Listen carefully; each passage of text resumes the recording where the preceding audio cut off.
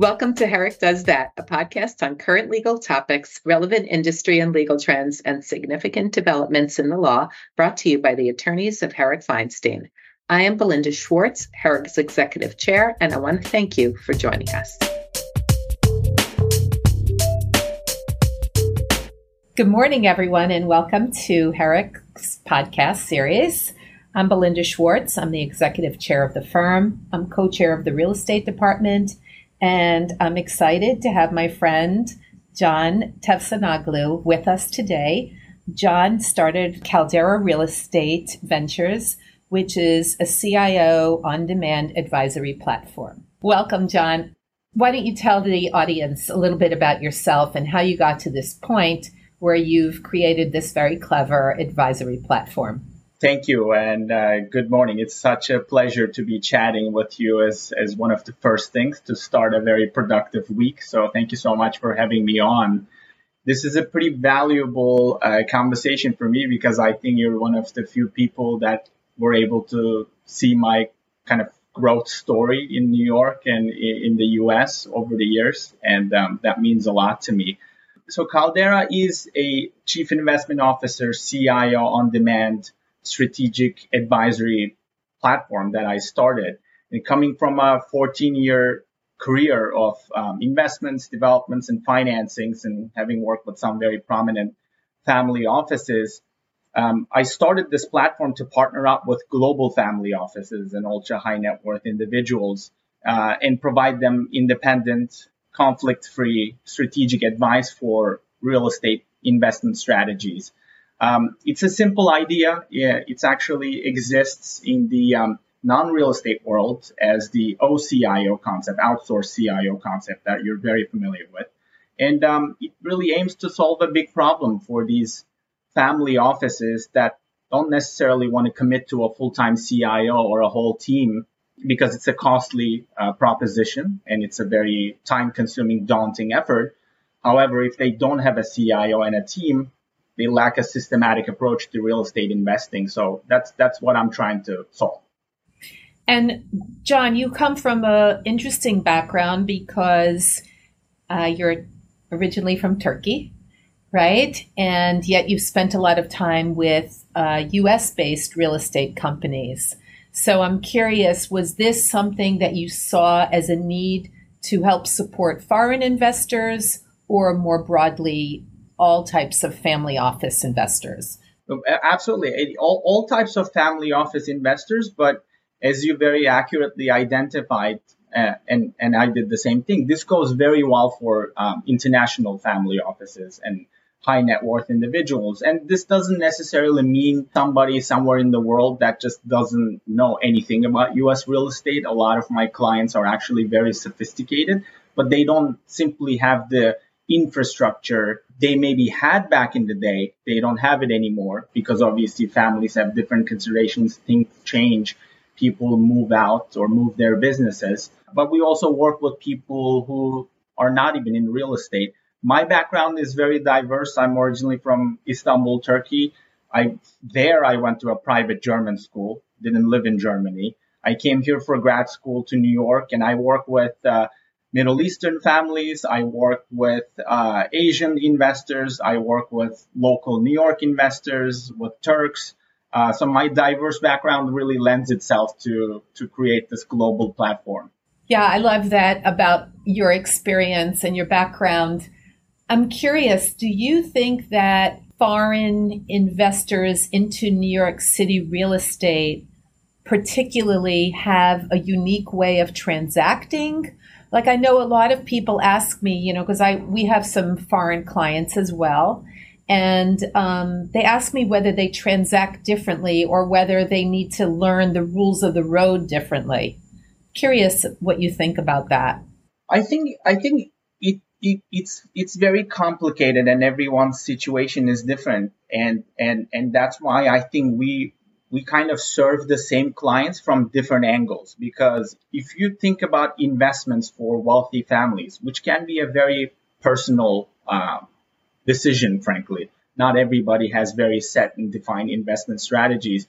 The only other person, trusted advisor they can ask about this is their lawyer. So I think they come to you first and try to understand the complexities and the legality of U.S. real estate investing first.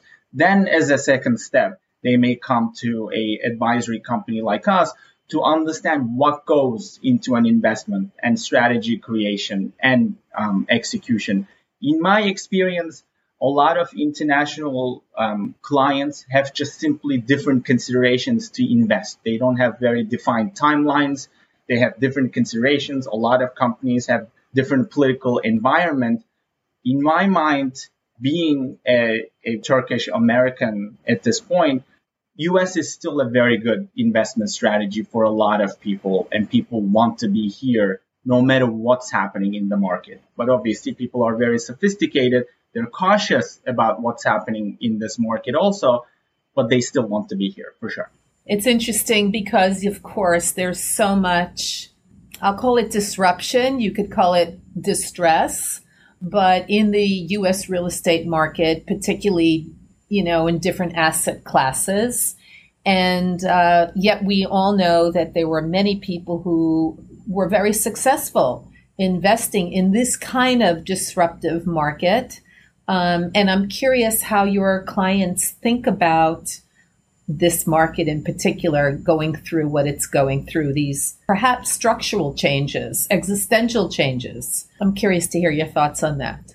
They definitely agree with you. And I agree with you also. And I think you are one of the few special people that really understand investment, but also understand legal structuring. I know you work with a lot of family offices, anywhere from really institutional structuring to servicing them on a deal by deal basis. And we frankly worked on so many deals together over my career here too. They certainly follow it pretty closely. The disruption is likely to be bigger in their origin country, maybe with the exception of some areas in Middle East, because I'm actually right now talking to a lot of clients and potential clients there. Middle East is doing very well in itself, so they are investing in the Middle East, unless they have very different considerations. This location in the market, especially the Fed funds related dislocation, I think is very appealing to a lot of people. And because of this flexibility that a family office can provide into these investments, and because, as we talked many times before, this location also interrupted institutional investing and capital raising, everybody turned their sights to this alternative capital. Let's call it family office capital. That is not a defined capital or strategy or timeline. So let's drill down on that a little bit, John. So we are using the term family office, and it means a lot of different things to different people. And I wanted to drill down a little bit on that, how you understand family office. Yeah, a family office could be anything. In my mind, a family office investor is a wealthy family, a very wealthy person who either accumulated wealth on their own, and that doesn't necessarily be real estate, but obviously our subject is real estate. Maybe they inherited that wealth, and there are changes in the family structure. They just want to first preserve that capital, and then they want to grow that capital by investing it.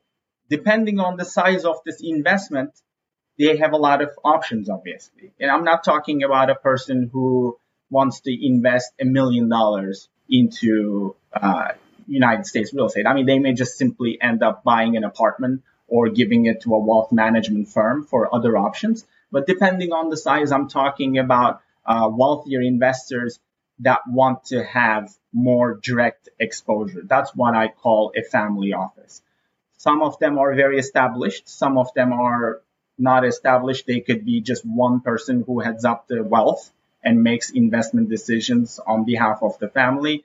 They may have a second-hand person that kind of deals with everything else. But I'm seeing that people don't have really deep benches in terms of the team. That's where we come in. We become the extension of that team. Yeah, it's interesting because I work with a lot of so-called family offices, whether you call them high net worth or super high net worth, or you call them private investment management companies, which put a little less emphasis on the family as the core of the investing wealth. And sometimes considering that you might want to allow your next generation not to feel obligated to be a part of the family investing protocol. But they typically, I find, are more flexible. But you're right, a lot of them don't have a deep built out bench.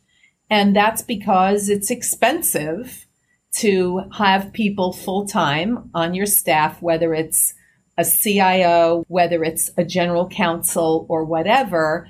And depending on the scale of the family office, they would like your idea of being sort of a CIO for hire is very clever. And you also mentioned at the beginning, John, you mentioned something about less conflicts. And I'm curious if you could just clarify what you meant by that. Yeah, I think so. The third-party advisory business obviously exists. I haven't come up with that idea. And the external CIO concept exists in the institutional world with the fiduciary responsibility. That actually means that you have to be properly registered. And this is also, I'm actually working on getting alternative licenses for what I do. So we're fully registered on that sense, but we're not collecting anybody's money right now. And so we don't have that fiduciary responsibility. If you conflict-free advice means that you're really advising people on investments by putting them first. A third-party advisory has to be that way. That's why what we do, I think, kind of differentiates itself, because it is not a intermediary or it is not a brokerage model. It is a retainer model with some other fee structures, but the advice is always paid upfront, so it can be independent. So on paper, even with the legal structure, we're not incentivized to close a deal. We are incentivized to create the best strategy and implement that strategy for the client. If that still doesn't work, we're fine. And our advice could be, okay, this is probably not good for you. Let's not do this deal, or let's renegotiate this partnership structure. That to me is the conflict-free advice, not pushing your own product or not being incentivized to close just any deal.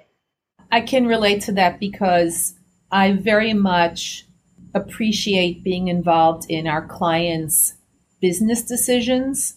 But at the end of the day, I owe a duty to them, a duty of loyalty above and beyond. And so my advice can be just whatever it is that I think is what's best for them.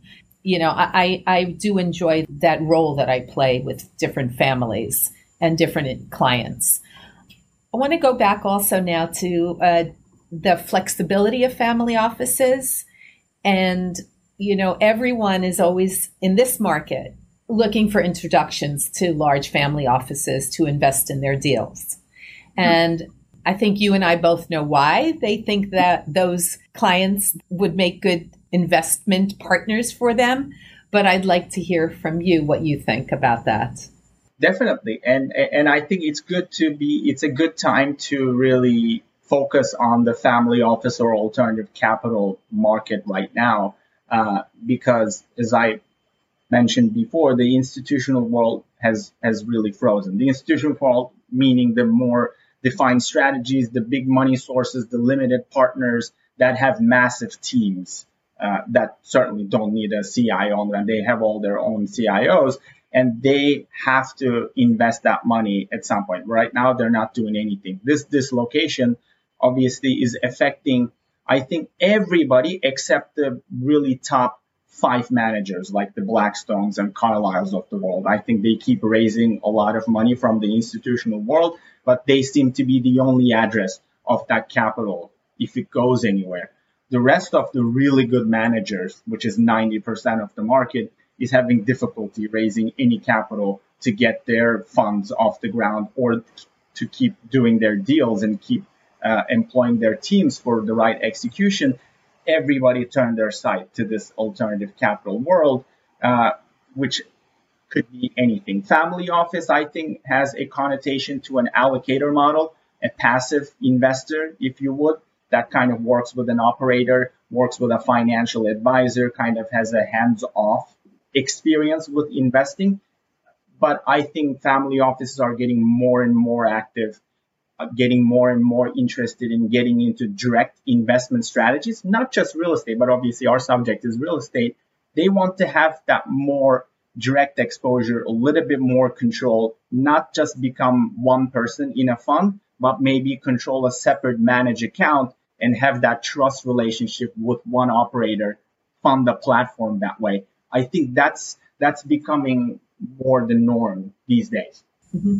Yeah, I find that, obviously family offices usually have a lot more ability to be nimble.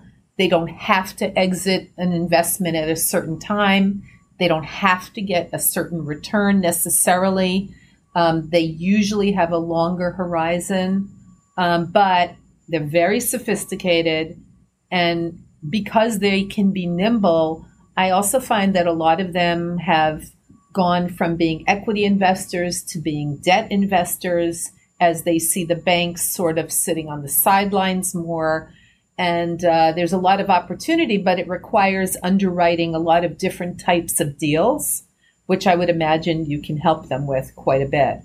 Yeah, we do that every day because there's a lot of fund documents out there, a lot of good managers out there, a lot of good strategies out there. It's very difficult to choose from. It's a good time for the family offices to have these opportunities to choose from, but there really needs to be a very thorough, independent manager due diligence and also deal due diligence.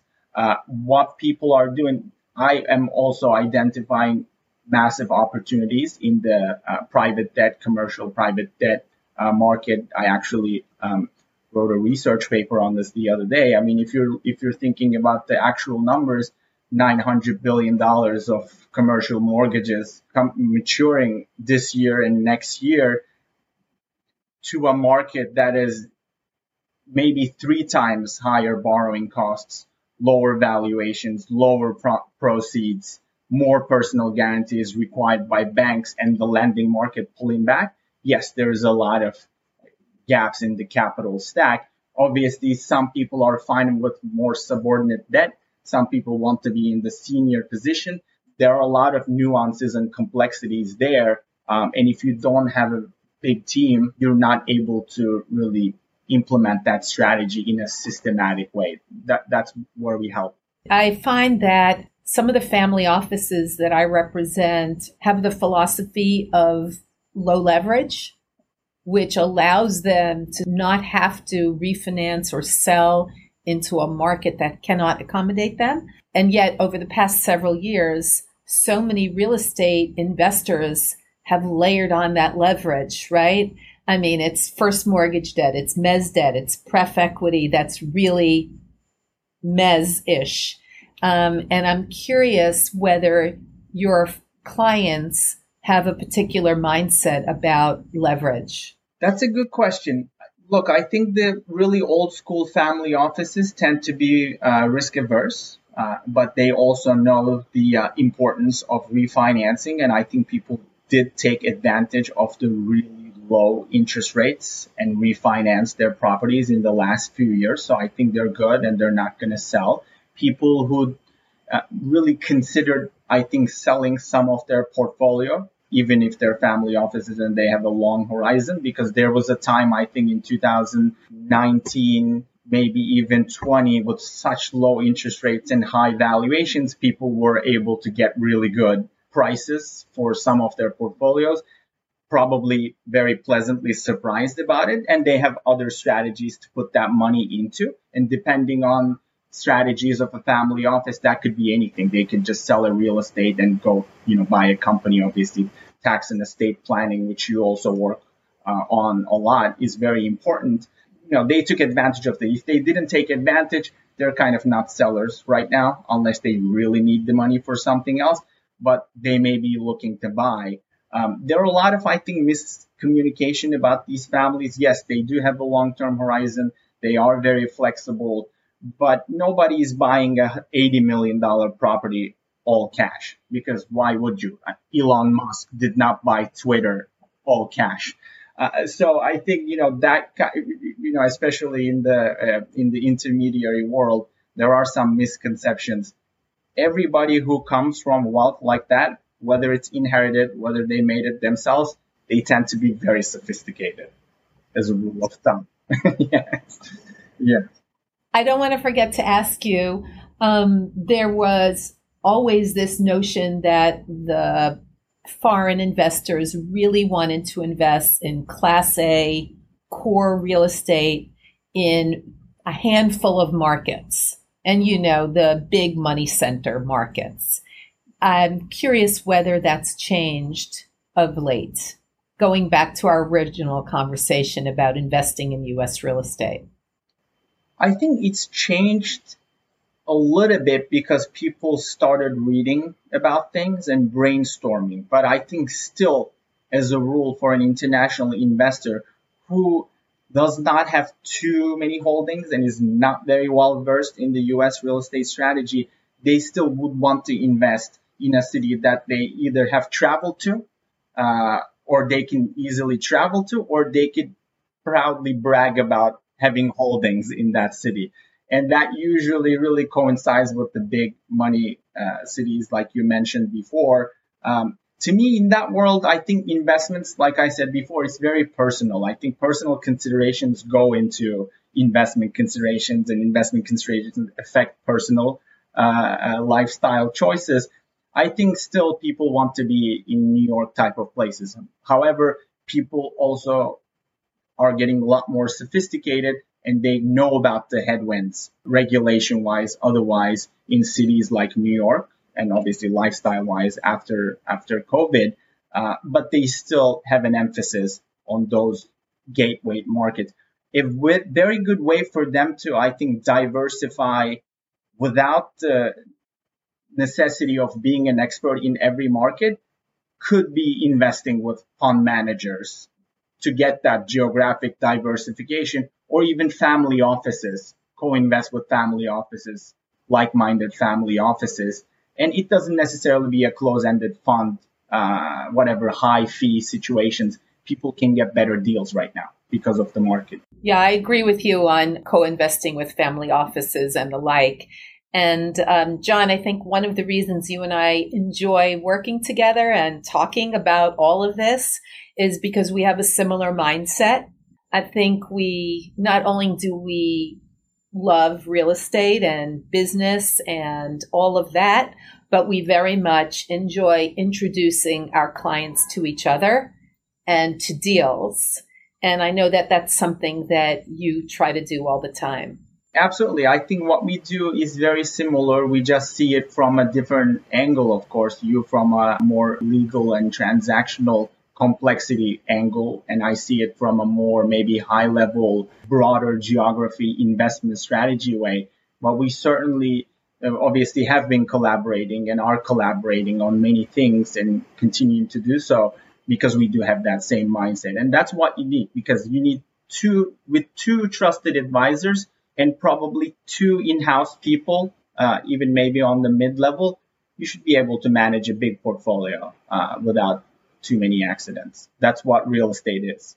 John, this has been a wonderful conversation. I'm excited for you with this new company that you've set up, and I think it's very timely. And I look forward to speaking with you and seeing where things are going, because I know you're quite busy already, which is great. Yeah.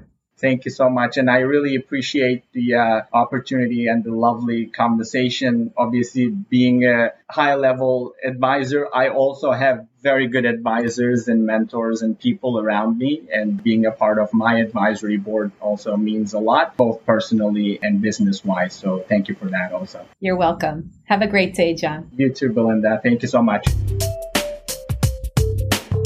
Thank you very much for joining us for Herrick's podcast, Herrick Does That. To learn more about our firm and to listen to additional podcast episodes, please visit us at www.herrick.com.